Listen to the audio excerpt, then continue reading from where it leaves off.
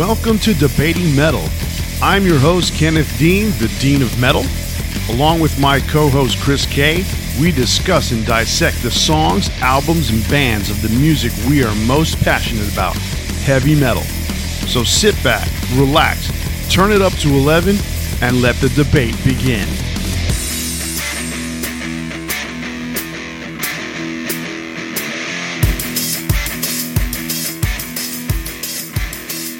Welcome back, everyone, to Debating Metal. I am Kenneth Dean, the Dean of Metal, along with my co-host, Chris K. This week, it's episode 34, and we're taking on the Viking warriors themselves, Amon Amarth, with Surtur Rising versus Deceiver of the Gods, and we're going to break them down to see which one we think is better. Along with our debate, Kenneth has more rusty metal, and I've got a new online pick of the week for you. We're also picking the best of the best with this week's Big Four Amon Amarth songs, so be sure to stay tuned until the end of the episode to hear which songs made the list. If you missed last week, we picked our Big Four Scorpions songs, so make sure to click subscribe and download the episode to check that out. Also be sure to go to our Instagram at Debating Metal and leave a comment about your Big Four every week. But before we begin, let's talk about last week and episode 33. Last week, it was the Scorpions, Love Drive versus Blackout. We had a lot to say about the songs and the albums, so to hear what we said, download or stream the episode on all the major podcast platforms such as iTunes, Google Play, Podbean, Stitcher, iHeartRadio, and now we're on Amazon Music. So do me a favor, click on that button that says subscribe or follow, and our newest episode will be ready for you on your favorite device every Friday. And while you're at it, rate us or leave a review. We also want to read your opinions on these and any of our other topics. So if you agree with us or just want to rip us a new one, send us an email to debatingmetal@gmail.com or message us on our Facebook, Instagram, or Twitter pages. Now it's time for Rusty Metal. Kenneth, what's your pick this week? All right, this week we're going to one of the big four guys. We're going with Anthrax and the 30th anniversary reissue of Persistence of Time. I can't believe it's been 30 years. That just boggles my mind every time I see things like this. Persistence of Time came out in 1990. Came out on Megaforce Records, distributed by Island Records, and it was produced by Mark Dodson and Anthrax. It was recorded during a real tumultuous time for the band. They had a structure fire where they did their rehearsals in Yonkers, New York, which is where they were based at the time. And they lost over $100,000 worth of gear and equipment. And that just devastated the band. So it reflected on the album in a weird kind of way. The album ended up being one of Anthrax's most mature releases. And it was very dark, it was very moody, and very contemplative. The album contains a lot of staples for the band. And they took out a lot of those staples now because they're playing so much from Among the Living, but at the time, I mean, for much of the for much of the 90s, from that point on, even when they had John as a singer, songs like Belly of the Beast, In My World, and of course the Joe Jackson cover, Got the Time. Those songs were in their sets all the time. Now it's mostly just Got the Time. And Got the Time just showcases Frankie Bello's incredible bass playing. So the anniversary edition just was recently released. It has a new cover, which is reflective of the way Charlie wanted the original cover to look like, which kind of like a melting face sort of, was it a Picasso style painting that he wanted it to look really weird. And so he finally got the cover that he wanted as opposed to the one that originally came out. 2 CD or 1 DVD or a 4 LP deluxe edition. Get it, you won't be disappointed. Okay, so it's basically the same image as the original, but melted. Kind of, yeah, melted like a Salvador Dali. That's what it is. I'm sorry, not Picasso. It's Salvador Dali. All right, so for this week's online pick of the week, I've picked an artist that I found on YouTube about a week ago. Her name is Alyona Vargasova. She's a guitarist who plays a lot of original music on YouTube. She's actually released a few tracks that I was able to find on Amazon. I'm very impressed with what I've heard so far. She released a track called Hypernova Explosion Shockwave. That's very technical. I enjoyed it a lot. If you're interested in finding her, she is on, like I said, YouTube. She's got about 70,000 subscribers, so kind of built a nice little fan base there. But even then, that's small potatoes next to a lot of others. So check her out on YouTube. It's Alyona, which is Alyona Vargasova, Vargasova. And check out those tracks I mentioned, and I think you'll be pleasantly surprised. Cool. I will definitely check that out. I like all your YouTube channel picks. They're really cool. Yeah, I mean, it's like I said before, it's a new way of doing things with music, and a lot of these people are self-produced. They're putting out their own music, which is definitely possible to with new technology, new applications on computers. So there's something to be said for musicians playing like real instruments, in the studio, which is always going to be better. But a lot of these guys are getting their start, playing self-produced music where they're, using robotic drum tracks, etc. And that's always a good thing, because a lot of these guys, like Ola England that I mentioned a couple weeks ago, he kind of got his start through the internet as well, and then joined the Haunted and plays with other bands. So anytime you can support these musicians that are kind of self-publishing, it's a good experience. Yes, definitely. I mean, support them, because basically, especially right now, that's pretty much how everybody's getting, their stuff and their ideas and their music out there, because no one's touring. Slowly, it's coming back, and there's been some, those drive-in shows. But man, there's nothing like the up-close personal concert experience. And so with these guys not being able to play concerts, they got to come across somehow. And that the YouTube is one of the best ways of getting their info out there. Mm-hmm. Well, cool. That brings us to this week's main topic, and it is Amon Amarth, the Viking metal kings themselves. And we are taking on Surtur Rising versus Deceiver of the Gods. I am a new fan to Amon Amarth. I know you, Chris, have been a fan of theirs for a while. Watching that metal show with Don Jameson and Jim Florentine and Eddie Trunk, Don especially used to talk about Amon Amarth all the time. And so I the first time I tried it, I just couldn't do it. But now, after meeting you and all sorts of cool stuff, I've been able to absorb it a little bit better and understand it more. So it's a lot cooler to me now. Yeah, I've been a fan of them since 2001 when The Crusher came out. That was the first album I got my hands on, and they've come a long way since then. Added a lot more melodic elements to the music. Early on, is a lot of, there were some similarities to black metal. It was the early stages of what I guess a lot of bands will now call Viking metal, but it was melodic death metal. That's what we knew it as then. So different approach than a lot of other bands. They're not heavy with guitars with arpeggios or anything like that. These guys are just straightforward. They're telling a story. They're heavy, and they're just a lot of fun to listen to. You're never going to hear any of these guys winning like guitar awards for being the greatest of all time or anything like that, unless they're just not incorporating that in the music. But what you're getting here is just a fun experience. You're really in the story when you listen to the lyrics. You're really engaged in the vibe of the music, because it feels like you're in the middle of a war.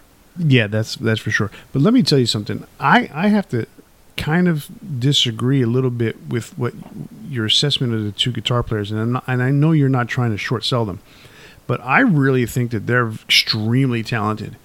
It may not come across in the songs so much, but there's just things that they do that are just amazing to me. And it's not like, oh my God, I've never heard that before, but there's just things that they do that are different, especially the way they structure songs, the way they structure their solos and things like that. I mean, yeah, they're not necessarily Yngwie Malmsteens of the world, but they're extremely good guitar players, very formidable, and there's no taking that away from them. They're great songwriters, and so they play their asses off on these albums. Let me tell you. Oh, they do, and I'm not shortchanging them as being great musicians. What I'm getting at is that they're not the soloists that you're used to. They're not a Joe Satriani or right. Some of these other musicians or other bands that really focus on guitar solos all the time. There's really great melodic elements to what you're hearing with Amon Amarth, but it's not focused on lead guitar work. Right. It's focused on rhythm and telling a story. Exactly, and even then, the guitar solos are pretty damn good. Oh yeah, there's some really good ones. Yeah. All right, so Surtur Rising came out in 2011. The band, pretty much when they signed their major record label, and if you want to look at it as a major record label, Metal Blade is an indie, but it's probably like along with Roadrunner and along with Nuclear Blast, they're pretty much the biggest of the indies out there. So they've been with Metal Blade ever since their first regular release. They had some demos that came out, from what I understand, and then their first album was from Metal Blade on, wasn't it? If not the first, it was definitely their second one. Yeah, the first one was, yeah. Okay, so they've been with Metal Blade this whole time. So that's something to be said too, because them being all the way in Sweden and the Metal Blade being out in California, it's a lot to deal with, I guess you can say.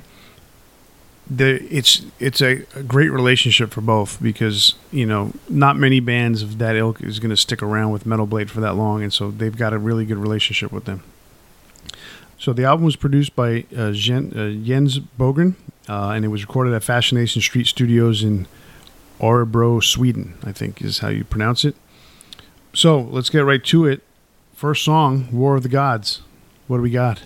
All right, so this is a song about the very first war in Norse mythology. So there's the Aesir and the Vanir War, and this is kind of like the evolution of what will become Norse mythology. A lot of the concepts here are about war and battle and dying in glory. And that's kind of the hallmark of that the stories that are told within these albums. If you've ever experienced any Norse mythology storytelling, it's pretty epic from beginning to end. Like even just going to the store and getting a sandwich would be epic in this time period. A lot of concepts you'll see kind of overlap with Marvel's Thor. That's because those stories are pretty much lifted from Norse mythology. So if you're into that kind of stuff, this will be really right up your alley. So this song, it's a really great opening track. It sets the stage for everything that's going to happen in here. You're getting an idea of where we're going, and pretty soon you're going to be introduced to the concept of what the album is, which is Surtur Rising. You're getting a slow build through the first few tracks until that point. But this is the song that really sets the stage, and it is just, a classic opening track. This song is blistering from the get-go. I mean, it gives you maybe like 3 to 5 seconds where you think it's going to be this introduction to the song, almost like an Electric Eye for or what's the Hellion for Judas Priest's Electric Eye, mm-hmm. But it cuts off after like 5 seconds and just goes straight for the throat. I love it. It's a killer riff. I love the song. What I like about the chorus of this song is that the chorus itself is a detailed story that's part of the big story, and it's really cool how that chorus works. I mean, you got to hear it to understand, but it's a really cool chorus. The whole song is an excellent concept. I love it. I mean, this is a great song. The solo work on this is great, and what you're gonna get from this song, and if you're not familiar with Amon Amarth, what you're gonna find out immediately with this first song is how they incorporate harmonies constantly in all their songs, and that is a tribute to Olavi Mikkonen, I think is how you say his name, and Johan Soderberg. Those two guys, those two guitar players, I mean, the way they play back and forth with each other on the guitar solos, and the way they just harmonize with each other, it's great to hear. It's amazing to hear all the time throughout the entire albums, just throughout all the music that they do. So that's why I was saying that they're really a very formidable guitar duo. Yeah, for sure. And these are things that they kind of introduced during Twilight of the Thunder God, the previous album. This feels like a continuation from that, but it's quite the evolution for the band. I don't really know how the fans reacted to the change in their style. I've never talked to anyone, because I've met quite a few fans of the band. I've never talked to anyone that did not like the changes that they made, because they stayed true to their style while introducing new concept. So it's a lot of times, anytime a band does something a little different and tries experimenting, people are like, they sold out. This was never the reaction that I've heard to this album. So I completely agree with your assessment there. Cool. All right, second song is Tax Taunt, Loki's Treachery Part 2. And there was obviously a reference to Loki's Treachery Part 1 in a couple albums earlier. But this story is different. This is the story of Tak, who is presumed to be Loki in disguise, and who refuses to weep for the slain Balder, thus forcing Balder to remain in hell. And you can take the story from there. Well, I mean, that's the gist of it. I mean, Balder was... A lot of times these gods, when they die, they don't really truly die. They're taken to another one of the 9 realms. So Balder is given the chance to come back to the living realm, and Loki does not want him to return, using, every trick up his sleeve, and chooses not to bring him back. What's great about the music here is this is one of the songs that really features their tremolo picking, that just defines kind of the way that they sound. It's a slower melody, but because of the tremolo picking, it keeps it exciting. It never leaves you bored with the tones of the music. It really creates a sense of the build-up that's coming with the story, and I just love this track.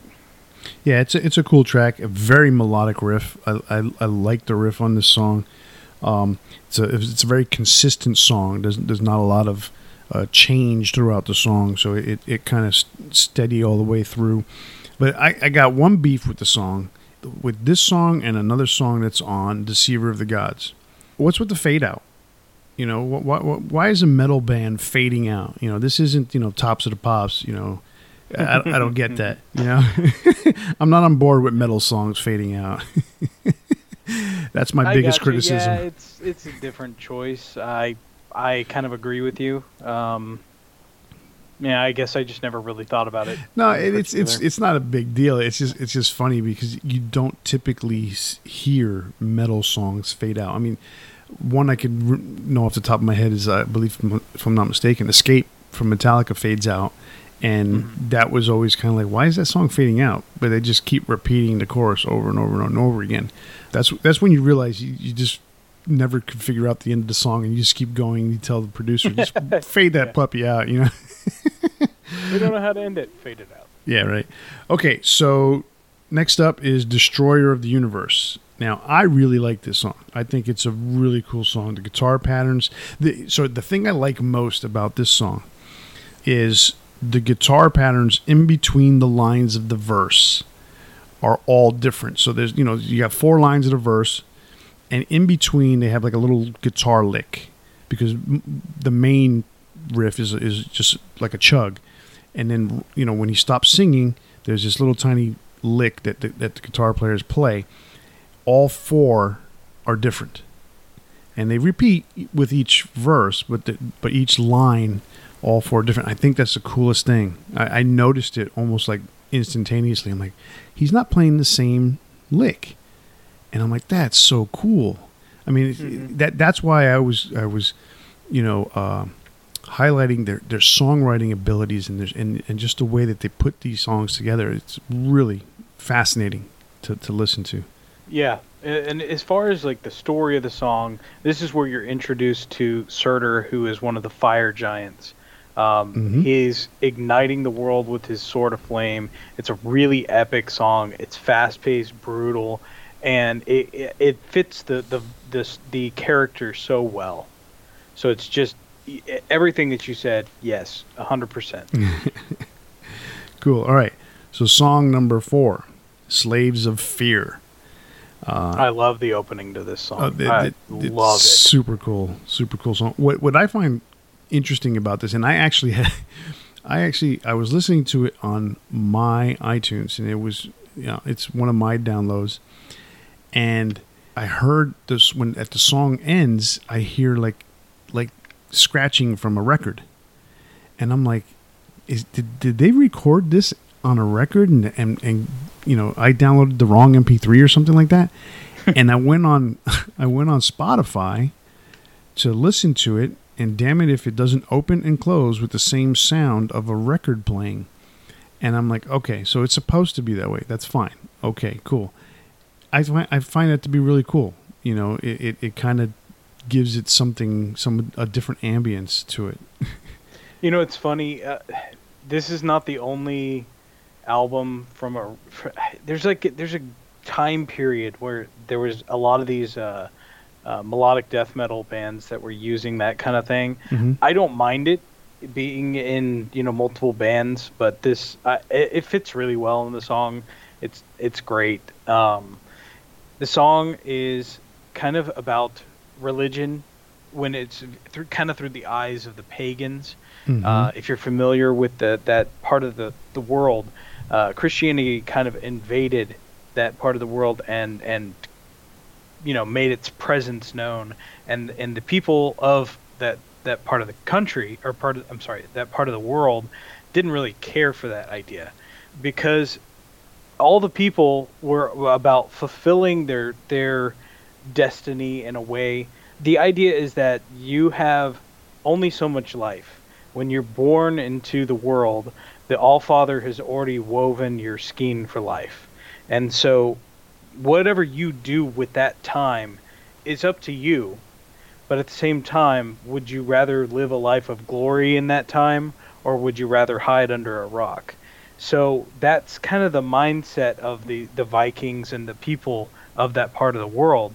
And when you're trying to be constricted into rules that are being forced upon you of Christianity, they didn't take it too well.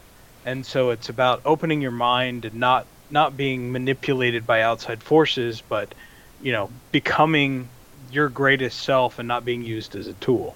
It's pretty well written lyrics. Oh, I immediately got that. I mean, I wrote down on my notes that this is an anti-religion song, and I put down, while Christianity is widely accepted in the Nordic region now, there are still many people in that area who still hold contempt for it. And, the basis for almost every black metal band in the area, and even some death metal bands, is the anti-Christianity because they felt it was forced upon them. And so yeah, I caught that right away. It was pretty, there's a tinge to try and keep it into the Viking age, but it all wraps into the same thing. Because even back then, as the Viking age kind of ended, the people that were living in that area were still, their pagan religion, if you want to call it that, was still prevalent for them. And then for these people, Christians to come in and basically just tell them that they're wrong and they're heathens and they're barbaric and all that stuff, nah, they didn't take kindly to it. And I mean, obviously over the years, it's changed, but there's still a small group of people that hold some serious contempt for that. Oh yeah. But the song is awesome. It's fantastic. Yeah. And there's nothing wrong with the concept of keeping your mind open. I don't feel like it's an anti-religion song in the sense of denigrating religion. It's about making sure not to just be a tool and be aware and open-minded. Correct. All right. So now we get to song number 5, and that's Live Without Regrets. Not regrets, but regrets. All right. So to me, that song is about the pride of Norsemen. It just, basically Norsemen, puffing their chest out, and this is what I am, and this is who I am. That's the kind of song. The song itself, I like. It's very steady, very consistent, but there's not a lot that stands out to make this a particularly special song, but it's a very good, solid song in that regards. Well, the song is about exactly what I was just describing about the amount of life you have being predetermined. So I was referencing this song actually when I was talking about it. That's the general theme. Like I said, live with glory, die with glory. Get to Valhalla. You get to reap the rewards and continue to fight in battle for the rest of your existence in death. So that's exactly what this is about. Proving that you are a great warrior. Cool. All right. So, song number 6. Make sure I say this right. The Last Stand of Frey. I don't have a lot to say about the song. I didn't get a chance to deeply read into the lyrics. It's a slower song. It plods along. It's steady. Nothing good, nothing bad about it, in my opinion. So, if you have more to say, because obviously Frey is an important person in this story. Yeah, I mean, the two of the central figures in the Ragnarok were Frey and Surtur, and this is their battle, the final battle of Freyr before or during the Ragnarok.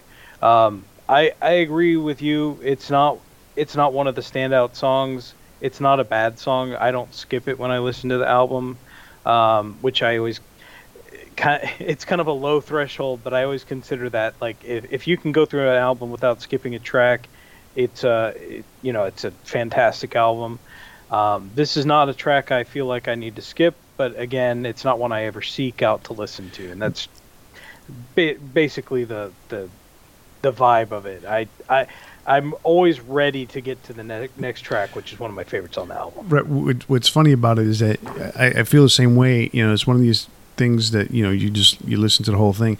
But the reason why I think that no one wants to skip it, or you don't skip it, or I don't skip it, is it almost allows you to take a breather, because there's so much going on throughout the whole album. I mean, it's such a frenetic pace that it goes up and down, and it's like, all right, I need to breathe here. Hold on a second. Let me listen to this song.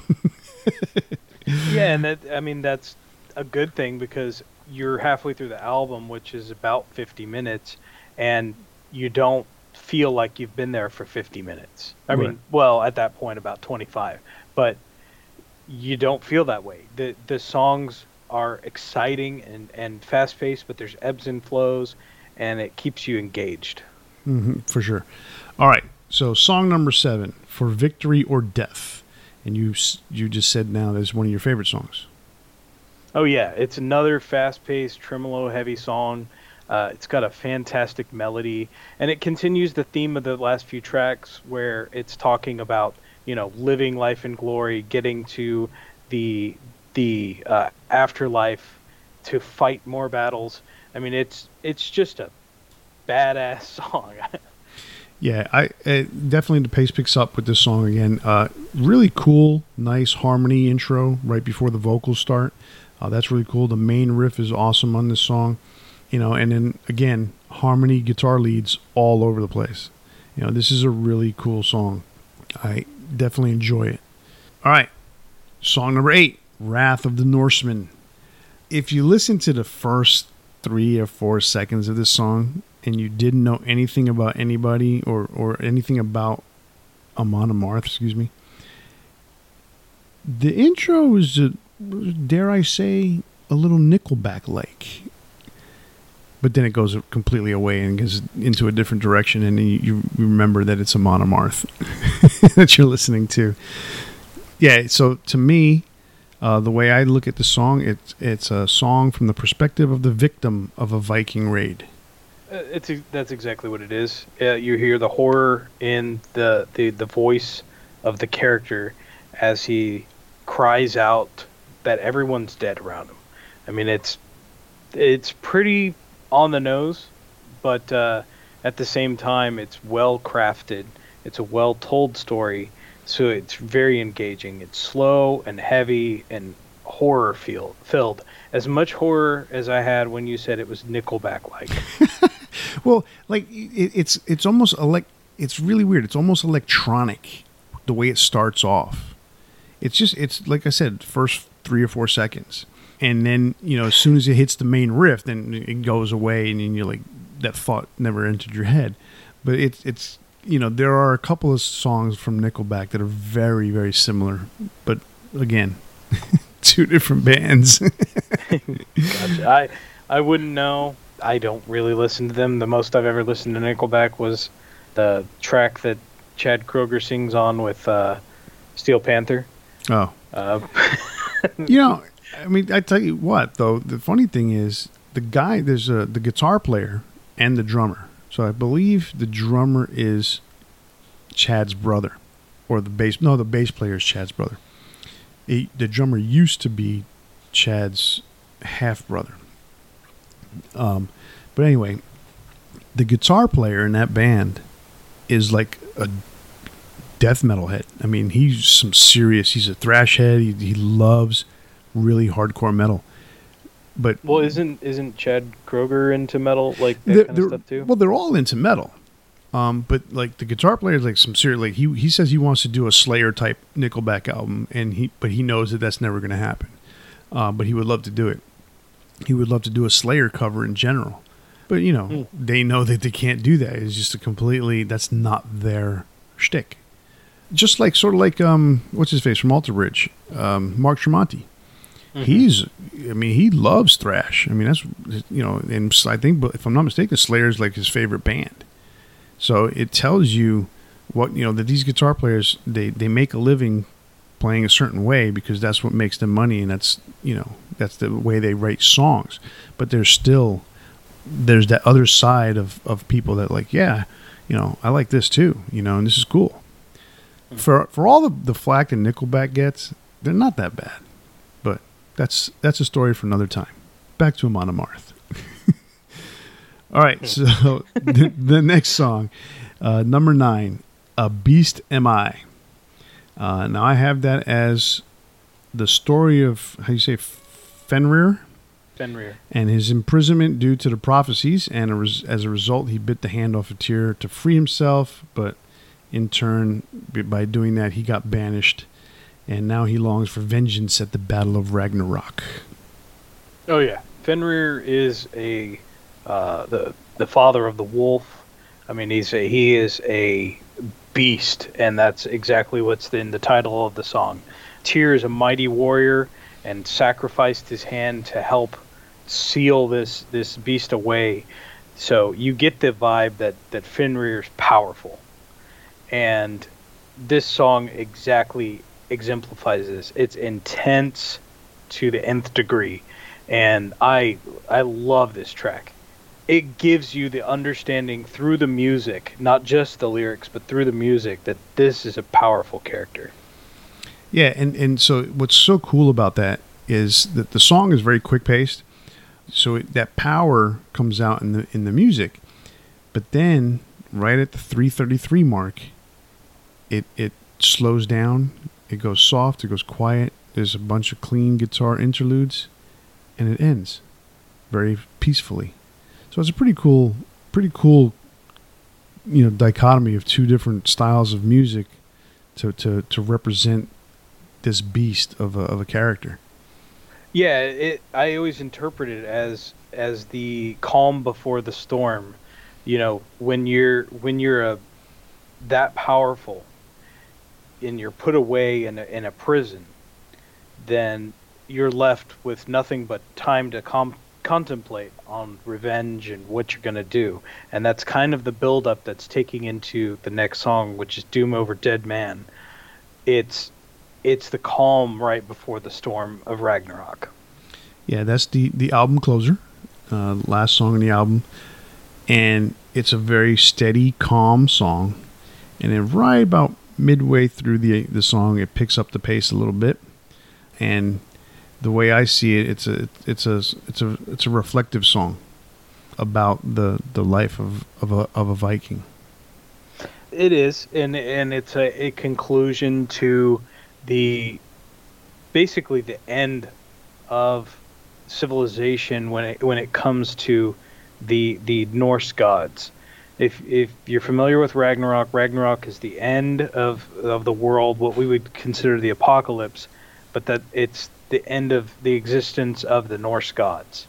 So it's the end, and with all the fire and fury that came before, the destroyer of the universe, the other tracks that led to this, we're kind of getting the aftermath. Yep, exactly. It's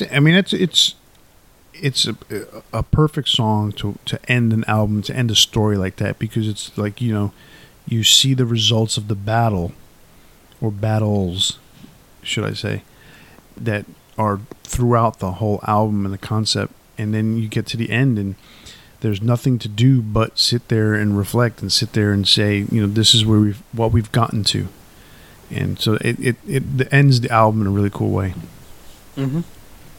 Yeah, well, I love how brutal from beginning to end this album is.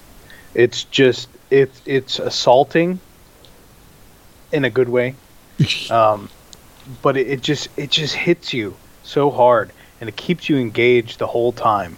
And like I said earlier, there's lots of ebbs and flows, but I mean this is a nice steady conclusion to it that just really wraps up the album nicely. It's just got a great pacing throughout the whole thing. Yes, for sure. Okay, so that brings us to Deceiver of the Gods, which came out 2 years later in 2013, also on Metal Blade Records.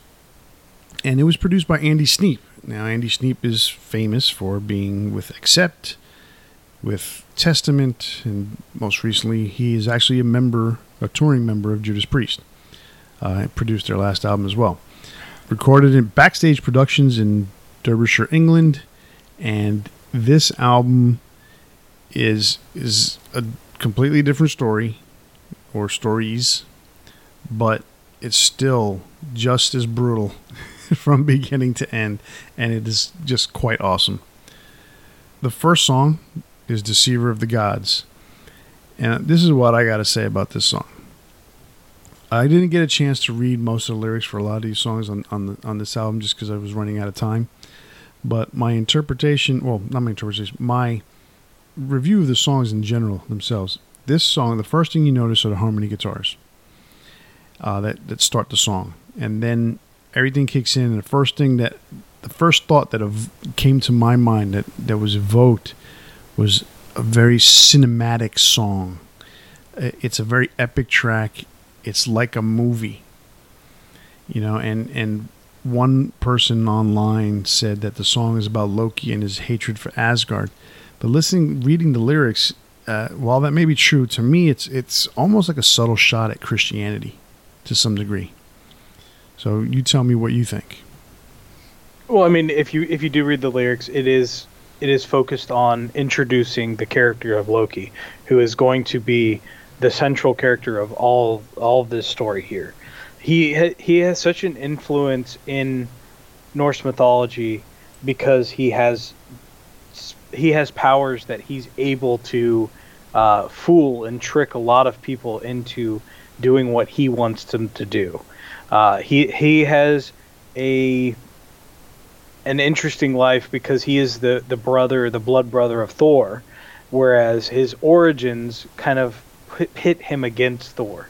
So as you go through his tale, you learn that he himself was manipulated and will never be manipulated again, and that's kind of what drives him, is to prove himself and that he is better than anyone, and to never be manipulated and always be the guy that's on top.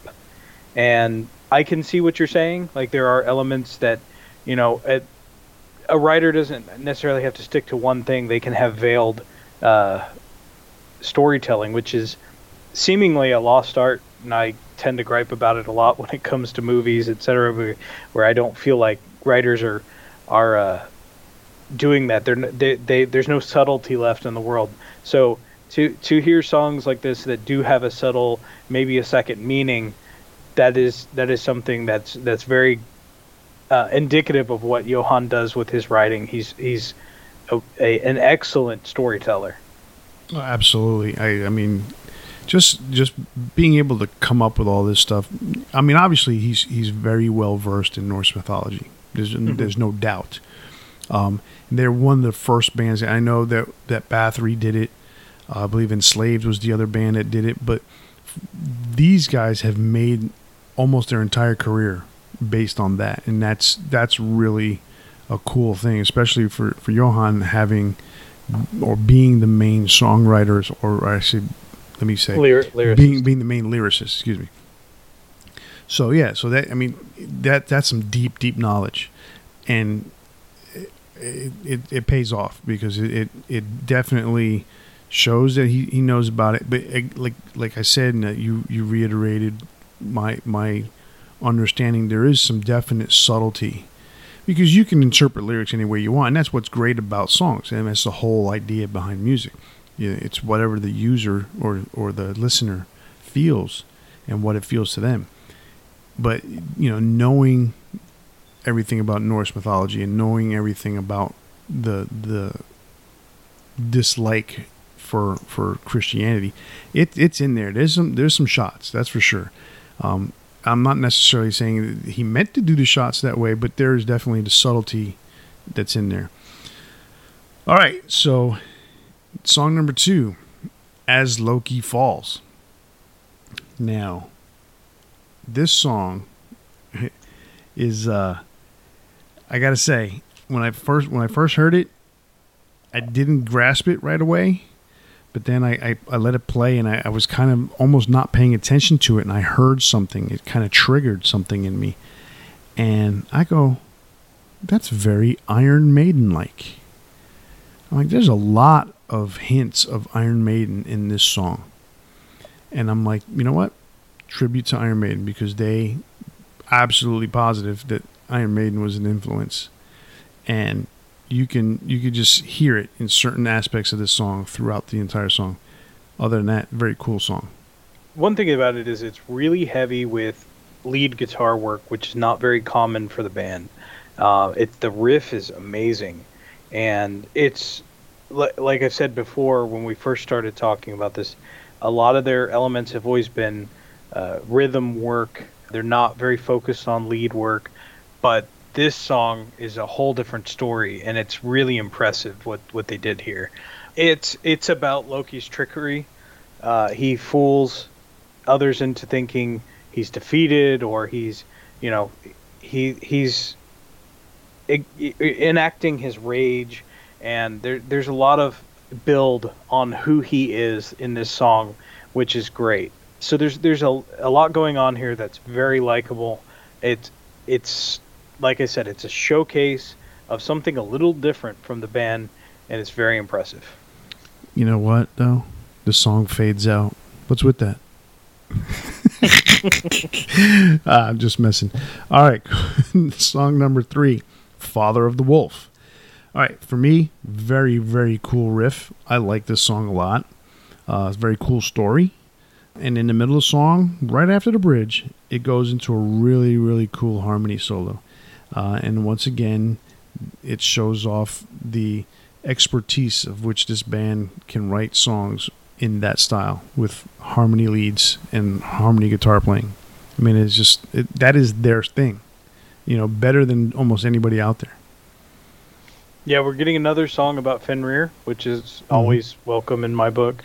To me, it's not as sludgy as the previous song, which was A Beast Am I, but what's really great about it is it's very, very much more dynamic. So you're getting a different, if you're following the storytelling, you're getting a different aspect of the character, not the plodding rage, but the power of the character. And that's one thing I always am so interested in about this band, is that they're tying it to these stories, and the music fits the story so well. It never feels forced. It never feels like they're just plugging in a story into this song or this riff that they wrote. It always meshes so well, and that's interesting to have two songs about the same character, but they're not the same, and they don't have to be the same. Right, contrasting styles of the same genre of music is very cool. So, I, like yourself, am a fan of the television show Vikings. Now, I do know that Vikings takes a lot of liberties as far as the storytelling is concerned and what's happened over the years. But when you talk about the brutality and the roughness of the music, quite honestly, Amon Amarth should be doing the soundtrack for the TV show because that's just that when you listen to Amon Amarth, you visualize the Viking way of life. You visualize the Viking raids. You visualize the brutality of that era of the world, and it's pretty impressive, if you ask me. I liked it a lot. All right, so the next song we get to is Shapeshifter.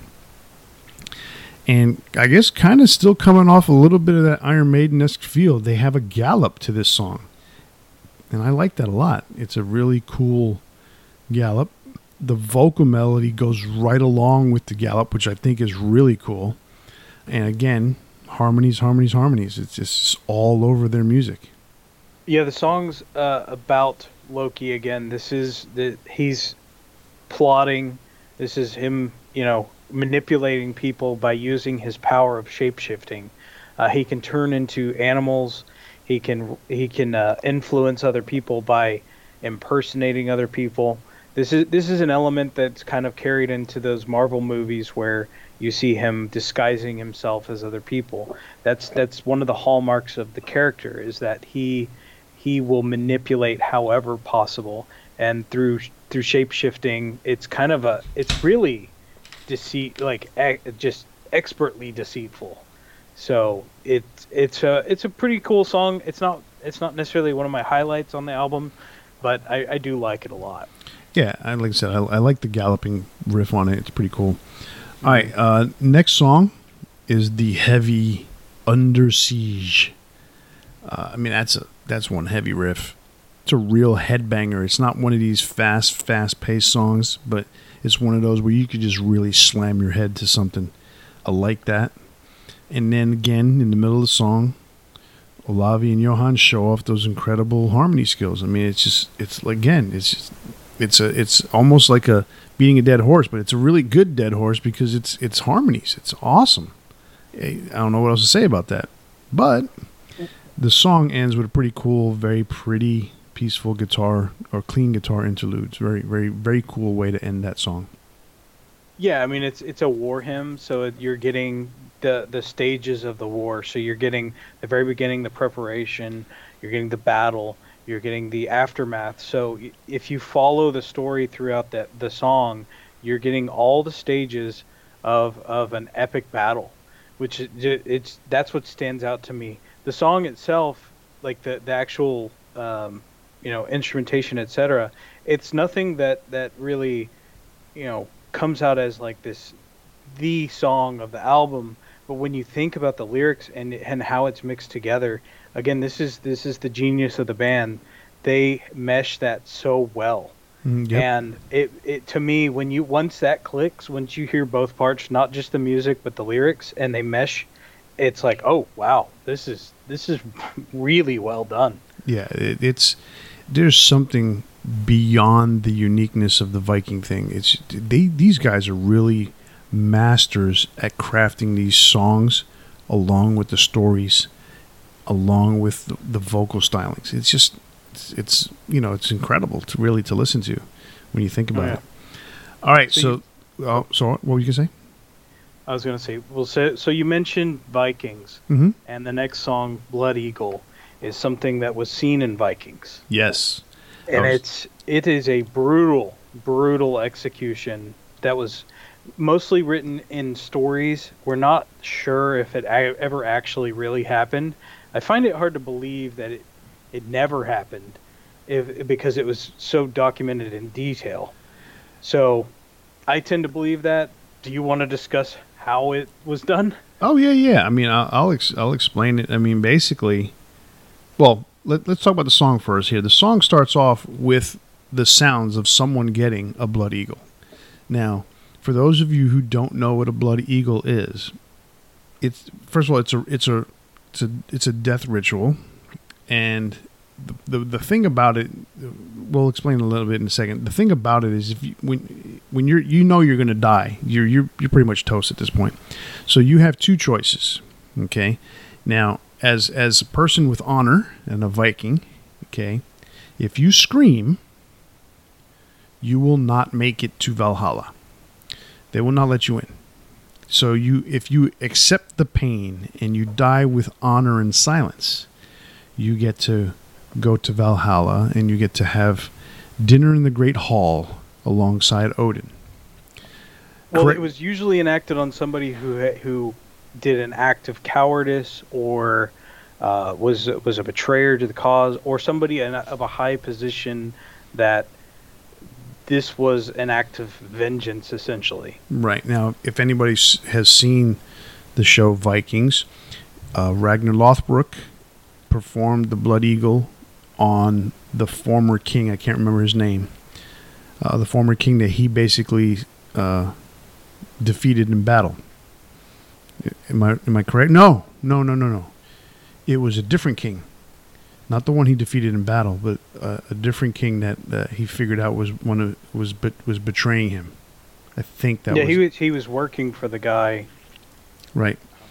And then they, yeah, exactly. So, anyhow, essentially, they cut open your back, 2 spots on your back, and they pull apart your ribs, and they take your lungs out and put them on your back, and it looks like wings, and that's why it's called Blood Eagle. Is there any more that you want to add to that?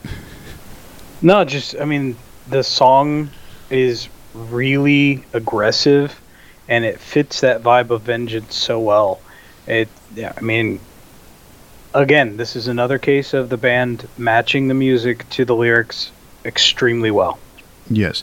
Anthrax actually also did a song about blood eagles on their latest album, For All Kings. They were influenced, that For All Kings was influenced a lot by Vikings and the TV show Vikings and Game of Thrones. So that tells you where they were at, their headspace. But yeah, this song, it's a brutal song, but that's the topic. That's the story of that song is about a blood eagle, so it has to be brutal. Mm-hmm. So, yeah, but it's a very cool riff that's played throughout the song. All right, so moving on, we get to song number 7, which is called "We Shall Destroy," and that's another cool riff with a killer groove. What else do you have? To me, it's probably the weakest song on the album. I'll be 100% honest. It's another war song. It almost feels like a retread on what they did with Under Siege, but a lesser version. And to me, this is the low point on the album. Right, and even being a low point, it's still a pretty cool riff. So, that tells you how good their songwriting is. We move on to song number 8, which is Hell. All right, it's a slow, not the person. Track. Oh, what's that? I'm saying the place, not the person. No, it is the person. It is the person in this one? In this case? Yes. Okay, because I know they were talking. They were going back and forth with that. I think in a previous song on the last album. So a lot of times the concepts that we have, like hell is a place where the damned go when they die. Well, hell is the abode of the dead, but it's also the goddess that lives and rules over the abode of the dead, who also happens to be the daughter of Loki. So what's kind of cool about this song is you're getting the story, but you're also kind of hearing her voice through the singer or former singer of Candlemass, Messiah Markolin. So you get a duet of two voices. You get a growl and a strong woman's voice mixed together, and it's a pretty cool track. Oh yeah, I think it's a really cool track. I mean, it's a very cool story in the way it comes along, and the interweaving of the two voices is really cool because she has that high, and it's weird. It's like a deep high pitch. It's not like one of these screaming high pitches. It's kind of like a deep high pitch. It's very, very smooth. I like it. Mm-hmm. And the song, it's a plodding song, but it's a very cool. I mean, you got a guest singer on it. What else can you say? It's almost like she's playing hell, right? Yeah, she's essentially playing the character in the song. Right. So, all right. So the pace picks up again on song number 9, "Coming of the Tide." Again, some more groovy riffs. It's a pretty straightforward song. Again, some more harmony solos. Very melodic, which is kind of tying back into those early songs on the album, As Loki Falls and then Under Siege. So you're getting kind of evenly spaced elements that tie the album together, which I really like. So that brings us to the last song on the album, which is probably one of Amon Amarth's most epic songs. It is the final song on the album, "Warriors of the North." It is the longest song of all the songs that we've reviewed tonight. It clocks in over 8 minutes. There's a slight progressiveness to the song. There's even a little bit, to me, a hint of Metallica somewhere towards right after the first half, where they change some riffs around. They depart from the original concept of the song, or the original riff of the song, but then they turn it right back around, and they go right back into their trademark harmony solos and end the song with their classic riffing. So yes, your assessment that it's an epic conclusion is 100%. This is a song that takes you through a journey. You're getting the battle of the frost giants with the essentially the humans. I mean, it's all this tension that's built up over time and has been escalated by Loki. You're seeing all this stuff happen. I mean, at one point, and it's been addressed in other albums, where they've made a truce. I think it was even addressed in that first song on Surtur Rising, War of the Gods, where they decide that rather than destroying each other, they're going to keep this from happening, because they know the power of their people, and they know how easily they can destroy each other. So it's kind of interesting how it ties into reality too, a lot of these things, because if we could easily destroy each other in our current society. We have nuclear warheads. We have these abilities that essentially, in a way, make us gods, in that we could determine the end of our own species. And that's kind of the mindset here, where these guys are very aware of their power and how much they could devastate their own existence through battle.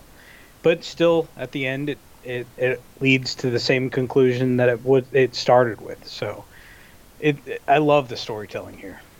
Again, it's a tribute and tip of the hat to Johan, the way he's able to weave these songs lyrically. It's incredible. Mm-hmm. All right. So we've spoken about the two albums, Surtur Rising and Deceiver of the Gods, from Amon Amarth. I'm going to go. Do you want to go first about this? And about how you feel? One's our favorite? Yeah, which one are you picking as your favorite? Okay, so hands down for me, my favorite is Surtur Rising, and that's just because the storytelling is so solid. From beginning to end, I don't feel like there's really low points, or I mean, there are low points, I guess, technically, but every low point on this album to me is better than what I hear on Deceiver of the Gods. There's a tone difference between the two albums that I think that when Andy Sneap got involved, it became more similar to what I was hearing with other bands, and that kind of docked some points for me. It's not like I'm saying it's necessarily a bad thing. It's just they started to sound more like other bands, and we've talked about this before with Andy Sneap. Yes, that's so my rag on Andy. Yeah, to me, the highlights on the album for sure are "War of the Gods," "Slaves of Fear," "For Victory or Death," "Beast Am I." These songs are all really strong. I think there's more songs that I gravitate to on this album than the next. And then just that story that goes all the way through from the beginning to end, which is a bigger scope than usually they focus on with their albums, and it's done really well. So like for instance, Twilight of the Thunder God focuses on Thor and his story, where he's one character, whereas this gives you a much larger view, but does it really successfully. And to me, this is my favorite Amon Amarth album. Okay, well, in my assessment, I would have to completely disagree with you. and not that I don't think you're wrong in anything that you said. For me, my personal taste, Deceiver of the Gods is my choice as the better album because of the cinematic flair that it has. While Surtur Rising is almost like a concept record, Deceiver of the Gods not necessarily being a concept record, I think the strong songs are really, really, really strong. And I like more of the stronger songs on this album than I do on Surtur. Almost to a degree where I feel it's almost more accessible, to the average person, even though this is extreme music and it's not accessible to just, to anybody. You kind of have to like it, but in that regards, I think it's more accessible. The only knock I could sit there and say, is Andy's production, it leaves something to be desired. It's good. It's weird. It's good production, but like you said, you've heard it before. The snare drum. Mm-hmm. And on this particular album, it's not as dominant as it is on, like, say, Judas Priest or Accept, because it's played so fast. Andy Sneap's, to me, his biggest drawback is the way he records drums and specifically the snare drum. But aside from that, I really, really, really like Deceiver of the Gods a lot. That's not to say it's my favorite Amon Amarth album, but for this battle, it's my choice. Like I said, it's no slight to Deceiver of the Gods. It's a great album. It's one of my favorites from the band. There's some there's some songs that I feel are maybe even a little stronger than what's on Surtur Rising, but I always look through the eye of the total album. And for me, the story's just stronger with Surtur Rising, although I love everything that's going on with this album. So, I mean, it's like, it's like 1A, 1B. That's how close they are to me, yeah. So. All right. Well, I guess that means that's time for the Big Four. Who went last week? I believe you did. I'm not sure. All right. Well, why don't you give us your Big Four first then? All right, I will do that. Like I said earlier in the episode, I am relatively new to Amon Amarth, but that doesn't mean I don't know a lot of their stuff. But I'm probably more familiar with the newer stuff than anything else. That being said, my number 4 song for Amon Amarth's Big Four is Live for the Kill, off of the Twilight of the Thunder God album, and that song features Apocalyptica on it. So I think that's a really cool song. It is a good song. I like that one. So, number 3, Deceiver of the Gods. I really like that song.